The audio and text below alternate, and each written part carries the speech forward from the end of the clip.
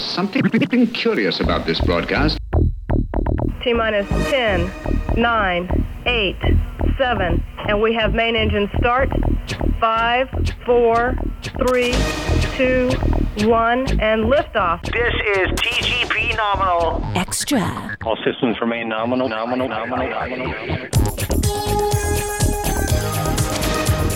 Hello everybody and welcome to this edition of TGP Nominal Extra. And as you know, it's the beginning of the month, which can only mean one thing, looking up at the skies. And I have our usual resident astronomer on the show, Ross Hockham, to tell us what is going on out there for May. How you doing, sir? Very well as always. Yourself? Yeah, doing good. You been looking up much? When I was back home, my dad has got a pair of binoculars, which are not fantastic to be honest, but I did have a little look up there. I did see Orion's belt and stuff like that. I just went for the basic stuff. With these particular binoculars, I knew I wasn't going to see anything amazing because they're not that strong, but yeah, it was pretty cool actually. I always say normal binoculars, why not have a go?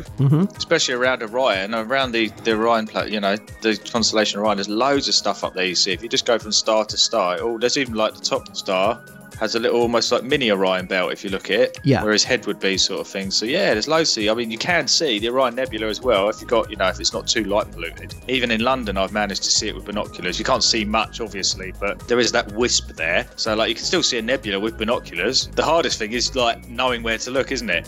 That is it. But there are quite a few apps out there that you can find that point you in the right kind of direction. I was hoping to see something of that little meteor shower, but nah. Well, mostly it's been cloudy for me. The weather seems to have changed, and I'm going to have to say it's my fault as well, because at work I was talked into doing a barbecue for all the guys and girls for our lunch or dinner. So I did a barbecue, and literally, as soon as the barbecue kind of started, the clouds came in, and now it's been cold ever since. So usually it's when you buy new bits of equipment for astronomy the clouds come in, but this time it's completely my fault because I had the first barbecue. So yeah, you've only got me to blame. So we're going to come back after this break and Ross is going to go into what's happening for the rest of the month.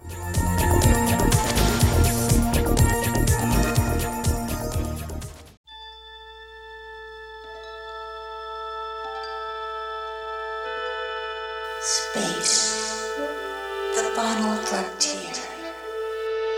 These are the voyages of TGP Nominal and its infinite mission to explore space, science, and technology news, to explore the world of sci-fi, comic-cons, and gaming, to boldly go where no podcast has gone before.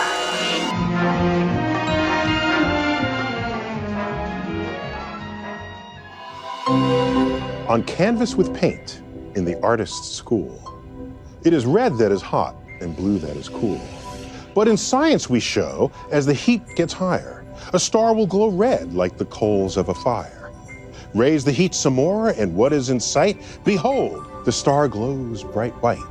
But the hottest of all, I say unto you, is neither red nor white when a star has turned blue. This is TGP nominal.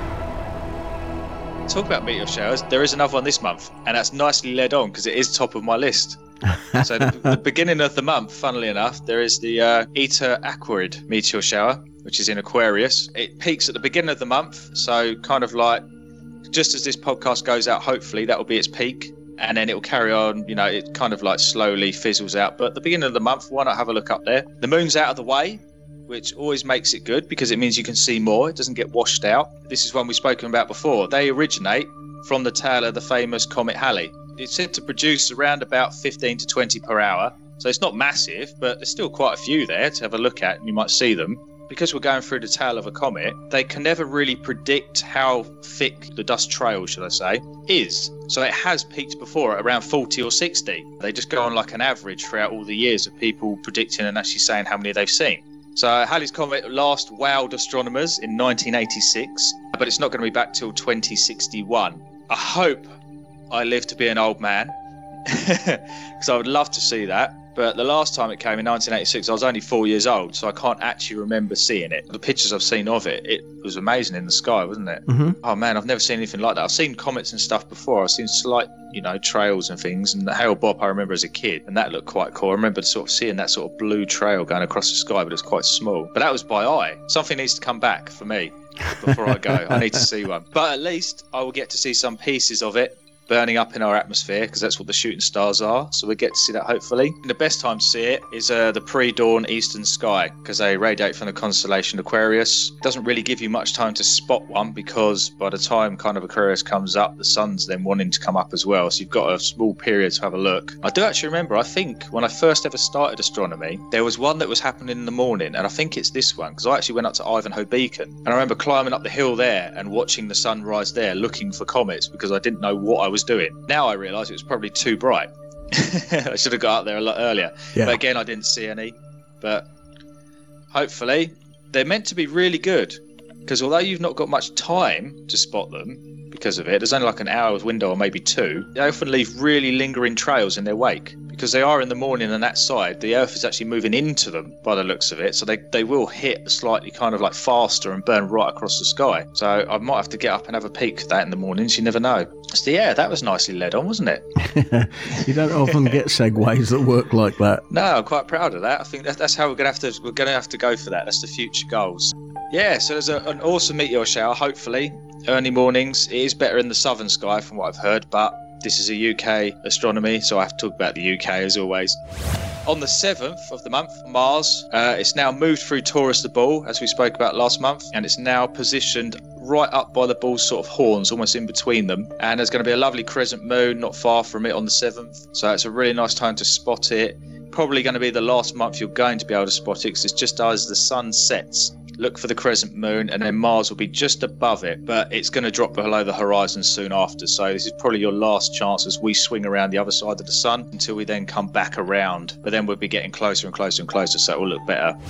On the 9th, at around 10 o'clock, the moon's then going to move through Taurus. So if you've got some good eyes or a pair of binoculars, Mark, Yeah. you'll be able to actually look at the moon, and some of the stars are actually going to gradually disappear behind the crescent moon. So I believe it's on the dark side, so they will seem to just disappear. So you can actually watch at about 9 p.m. The brightest of the stars will just slip behind it, followed by a few more afterwards. And it just shows you that you're actually seeing the moon visibly moving across the sky as it goes around the Earth. So that's quite a cool thing to have a look at, and anyone can see that. You can see it with the naked eye, you can see it with binoculars. If you've got a telescope, you can look, closer in and actually see the star. You see the edge of the moon as it disappears. So yeah, the 9th would be cool. Why not have a look? So on the 11th, there's a lot of minor planets and things going on. Most of this is probably going to be telescope stuff. You may be able to see it with binoculars, but they're quite hard to spot because they are just like a white dot in relation to the background of stars. So if you've got a good eye and you can notice that they've moved, or you draw it, you know you found one. But I will put up a picture with your notes, Mark, that will show where they all are and where they're moving and stuff. And I think one of the best magazines I saw for it was the old Sky at Night. Had a good little section in there that showed you where they all were, so pick up a copy. I don't get any proceeds from it, but it is a good magazine to get. So yeah, the 11th, you've got minor planet 8 Flora. It reaches opposition, which means it just brightens ever so slightly, so it's easier to see. And it's in Libra. This is what then starts the flurry of asteroids and minor planet spotting, because after that, they follow suit within the asteroid belt. The asteroid belt's between Mars and Jupiter, so all these objects are kind of in there floating around in this asteroid belt. And Flora itself is it's meant to be the innermost large asteroid, the largest, if that makes sense. Have they reached Bennu, the asteroid? They've reached it, haven't they? Yeah, they reached it a while back, but they've been circling around it for a while, taking photographs and getting data from it and all kinds of stuff. I'm not too sure when they're supposed to be attempting. Yeah, because they had trouble, didn't they? Because like it's saying here that Ceres is kind of made of like rock and ice, and when they got to Bennu, it looks kind of diamond shaped, doesn't it, in the picture? Yeah, it does. And I was always interested in the project of going there. They're going to get a piece, aren't they? Yeah, that's the first time they've attempted to do that. So yeah, it should be quite interesting. I mean, obviously we had Rosetta where they went to a comet, but this is different. Yeah, so they're saying it's a carbonaceous asteroid, but when they've arrived and taken pictures, they've actually realised that it's a lot rockier than they expected. Mm-hmm. So they're thinking that actually landing is going to be harder than they expected. There's quite a lot of boulders and stuff on the surface and things like that, and they're kind of looking at it going, Trying to find the safest place to actually plant it. Yeah, which is quite cool because it seems to be everything we go and visit is always different, isn't it? Mm-hmm. Like was it Ultimate Thule, wasn't it? Or Tule. Ultimate Thule.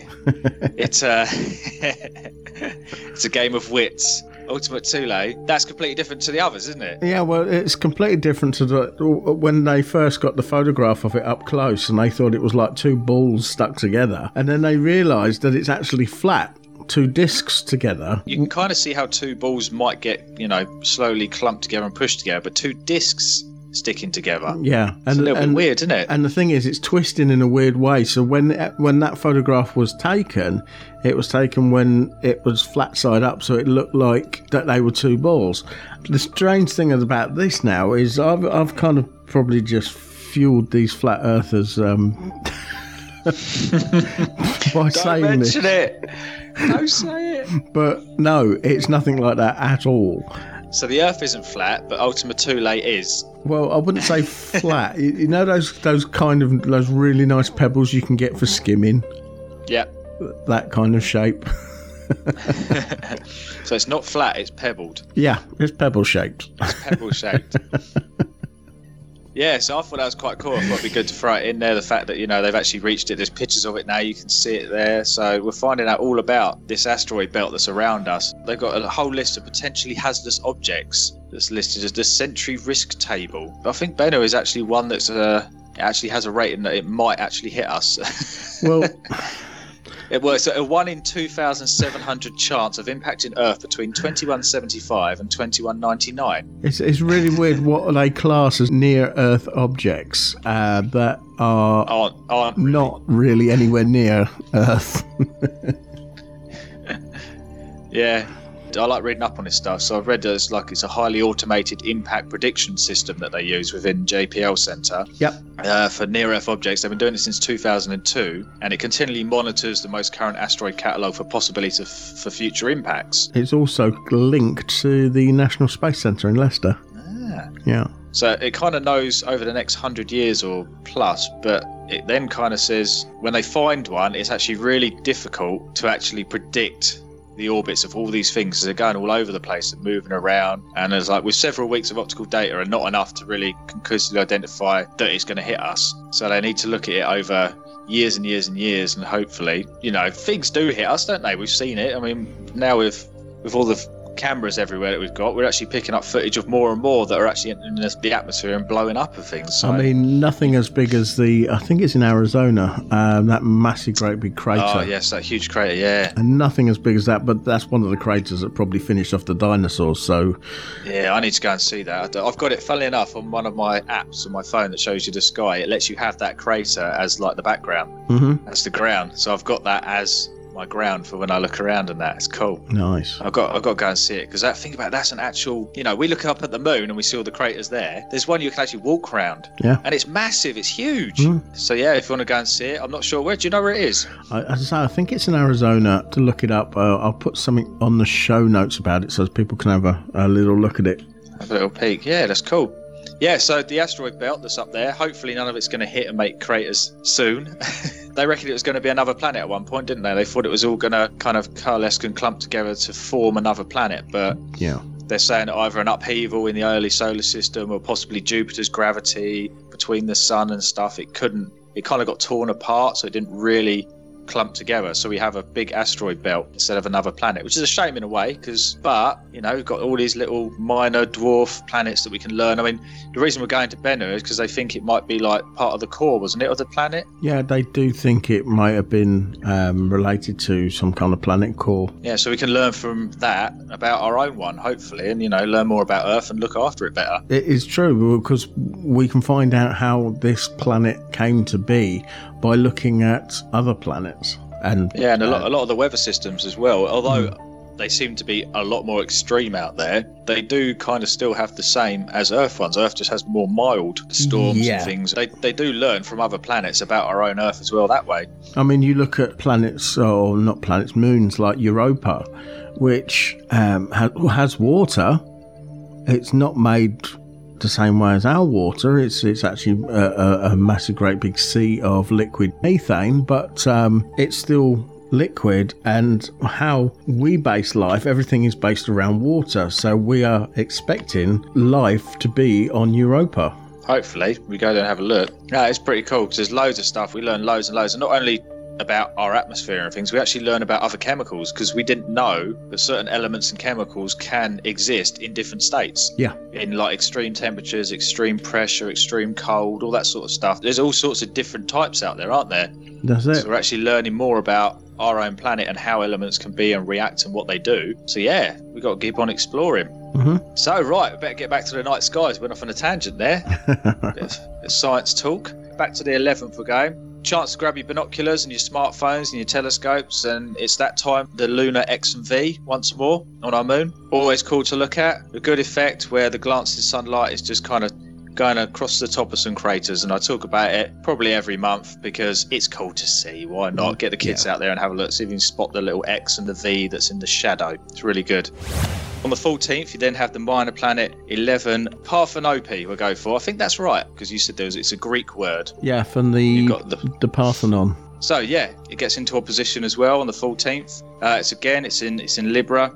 Discovered in 1850, it was named after a siren in Greek mythology that founded Naples, apparently. So a siren, it's meant to be a beautiful lady of the sea who used to lure sailors to their doom, pretty much. A bit like a mermaid, but without the fish's tail. Yeah, did they have wings? They had wings, didn't they? No, they just were beautiful women that sat on the rocks and... they used to sing, didn't they, and call in the sailors, and the sailors used to crash into the rocks, yeah. And then they turned out to be horrible creatures that actually ate them. Yeah. Yeah, cool. So for some reason they founded Naples. I don't know the story behind that, but it's still quite cool. So it's named after a siren. After that, it's followed by the minor planet 20 Massilia. On the 20th, that then becomes opposition. So you've got the 14th, that one, the 20th, this, and they're all kind of in the same region. So you've got 3 or 4 different ones you can spot, and you might see them moving. Massilia is just kind of like a stony asteroid that's floating around in the belt. I couldn't really find any information on it apart from that, really. Next but not last is the dwarf planet 1 Ceres on the 28th. But this time, this one is actually in the constellation Ophiuchus. But it looks like Ophiuchus, doesn't it? The way it's pronounced. It's a constellation, by the way. And it's just to the left of Libra where we were talking. This is the thing where neither of us have actually learned either Latin or Greek, so it does pose a problem. Yeah, so we're just having fun, aren't we? Which is what astronomy is all about. Yeah. Having fun, learning all about it. So I actually wrote down how it's spelt, and then I've written down Ophiuchus as how it's said. So I'm going for it's Ophiuchus. So yes, we have the minor planet Ceres moving towards Scorpius mid-June. It starts going up that way. It should be visible through binoculars about 10 by 50. So you can see this dwarf planet with binoculars just up there. And all around this area, from what I can see this month, there's 7 or 8 minor planets, dwarf planets, all in this sort of area that you can spot this month. It's all around Libra, Scorpius, and Ophiuchus. So if you look over a few nights, you might see any of these white dots actually move in relation to the stars or where they were. So there's going to be quite a few different movements going around there. So it's almost going to look like loads of ants or something moving about. So that'd be quite cool.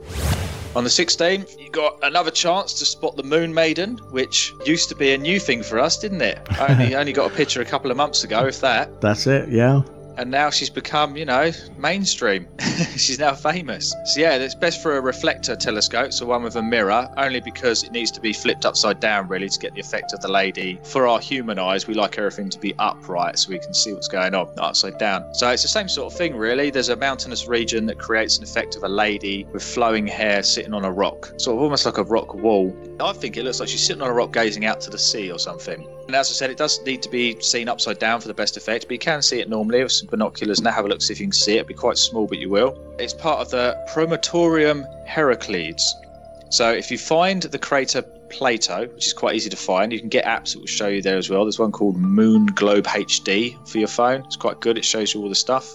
Follow the crater Plato to the left-hand side. You've got the Jura Mountains, which are quite cool. And it's the southern tip of the Sinus Iridium. But we'll add pics to the notes because I've actually got my own picture now. So that will be on there and show you exactly where to see it. It's not a problem. But that's quite cool to see on the 16th. Ladies and gentlemen, this is TGP Nominal. On the 18th, we're going back to Mars because it's slowly moving through and up close to a nice open cluster called M35. And it really is a nice open cluster just above sort of Castor's leg in Gemini. So if you look for the Gemini constellation, it looks like two stick men. The one on the right is called Castor. It's Castor and Pollux. It's the two stars that are their heads, and it's actually named after them. So it's the two brothers. Castor's leg, you go down, and there's one that's kind of sticking out a little bit, like he's bowling, I always say. The little leg that's sticking out. If you look just around there with a pair of binoculars, I mean, you'll see Mars is near there anyway. It's actually two clusters there. So for your hard workers spotting it, you get M35, a nice open cluster of looks like nice new blue stars. And then there's something that's NGC 2158, if you want to look it up. And that's a tighter cluster, just to the sort of bottom right of it.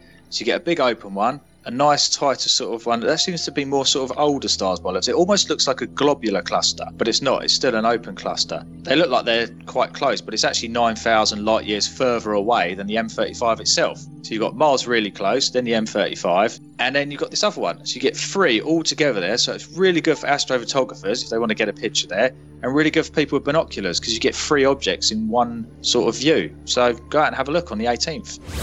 And then you've got the 19th, the 20th and the 21st. On the first date, our moon will be just to the right of the planet Jupiter in the morning. Then it will move past the King, the solar system, to its left, and then rising up behind Jupiter on those dates. So the 19th, the 20th and the 21st, you'll see the moon move past Jupiter and change across those dates. I believe Jupiter's getting up earlier and earlier, so I think just sort of after midnight now. So you don't have to get up really early in the morning. You can kind of carry on through the night and see Jupiter and the moon there. Then if we go to the next dates, the 21st, the 22nd and the 23rd, the moon will carry on. And on those dates, the same happens with the planet Saturn. So you'll see the moon and Saturn, and the moon will pass through Saturn and be on the other side of it. And Saturn never ceases to amaze people. So if you peek over a telescope, the rings are absolutely stunning. It's probably one of the top 5 amazing things to see for astronomy. It's just, it never gets old. And if you watch it for around about 16 days, so about half the month, you'll see that it's Moon Titan, which I believe is probably the biggest moon, isn't it? That's why it's called Titan. Yeah. Biggest moon in the solar system. It orbits around the planet in 16 days. It's actually slightly less than that. It's like 15 point something, but I'm just going to say 16 because it's easier. So yeah, you can actually see it there, and it is aptly named because it is huge.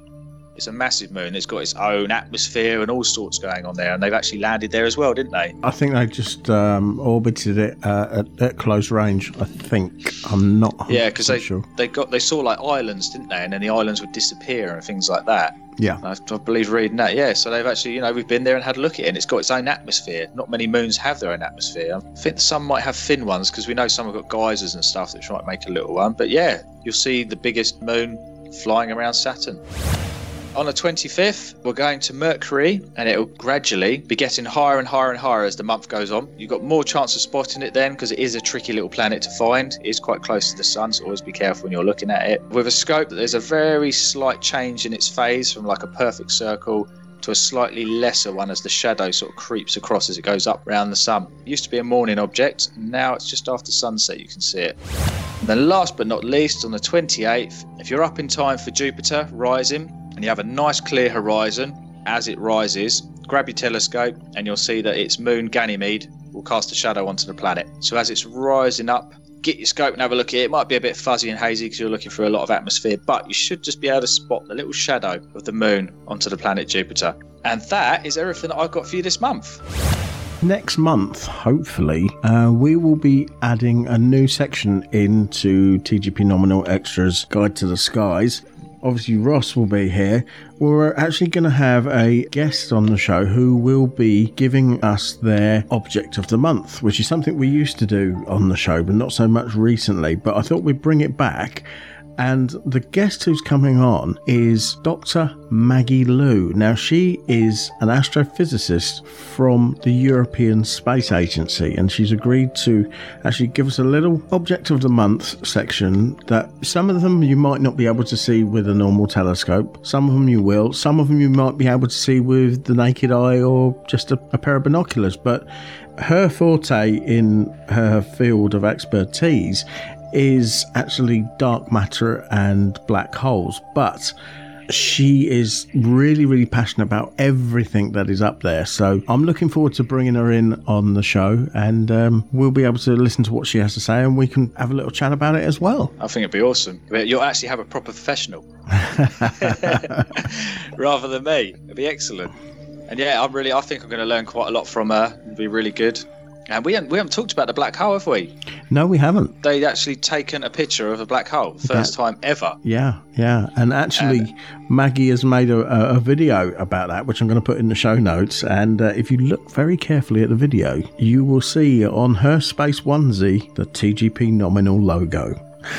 Honorary member. And now she's actually going to be a part of it. Yeah. Doing actual talks. But don't forget about the little people. That's it. I mean, the thing is with Maggie, you wouldn't think that she's involved with a big organisation like ESA because she's so down to earth. And I think that's brilliant, because being down to earth about things, you can put your message across to everybody. Yeah, it's quite hard.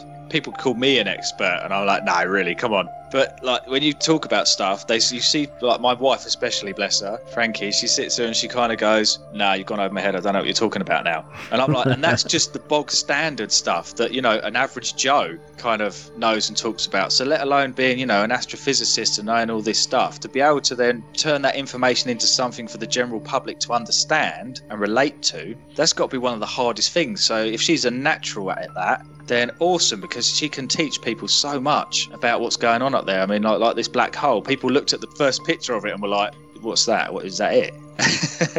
Then you have to explain what it is and how it is. And then did you see the pictures where they zoomed out more? Yeah. You could see all that stuff all around it. Then I was like, that looks like a black hole. That's cool. And like, people don't really understand it unless you're able to explain it to them in that certain way. And that's what I love about it. So yeah, I'm really looking forward to listening to her. She'd be brilliant.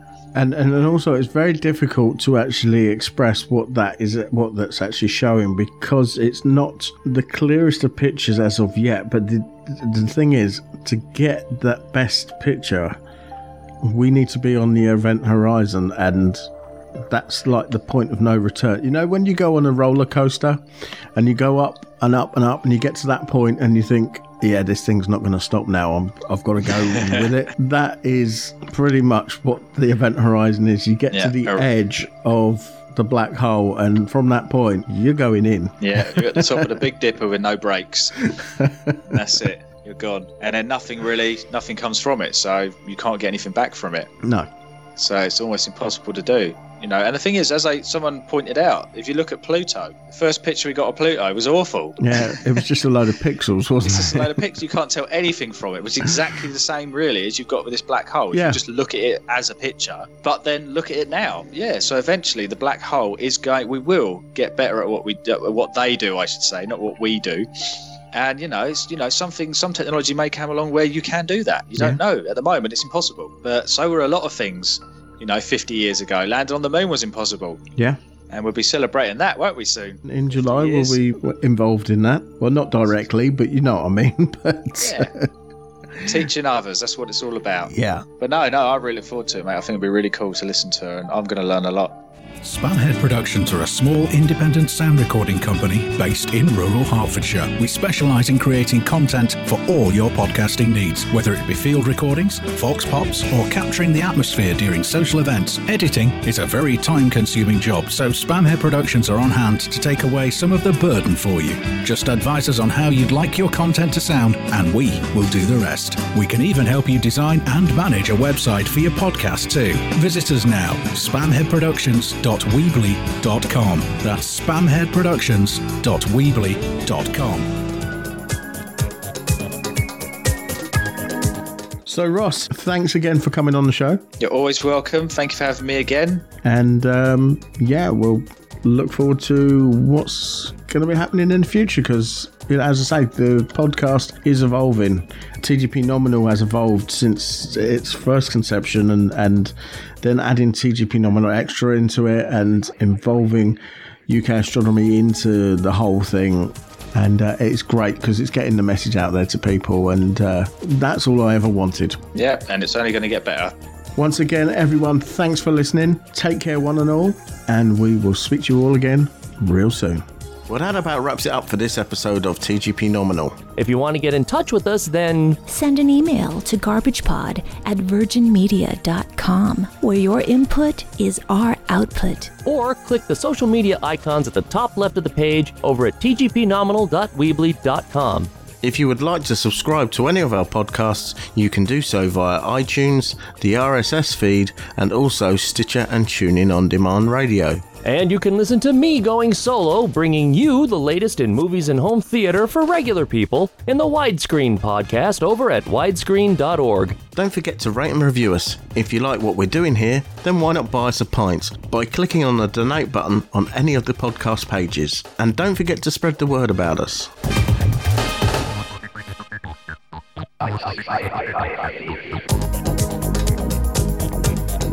Station, this is Houston ACR. Thank you. That concludes the event.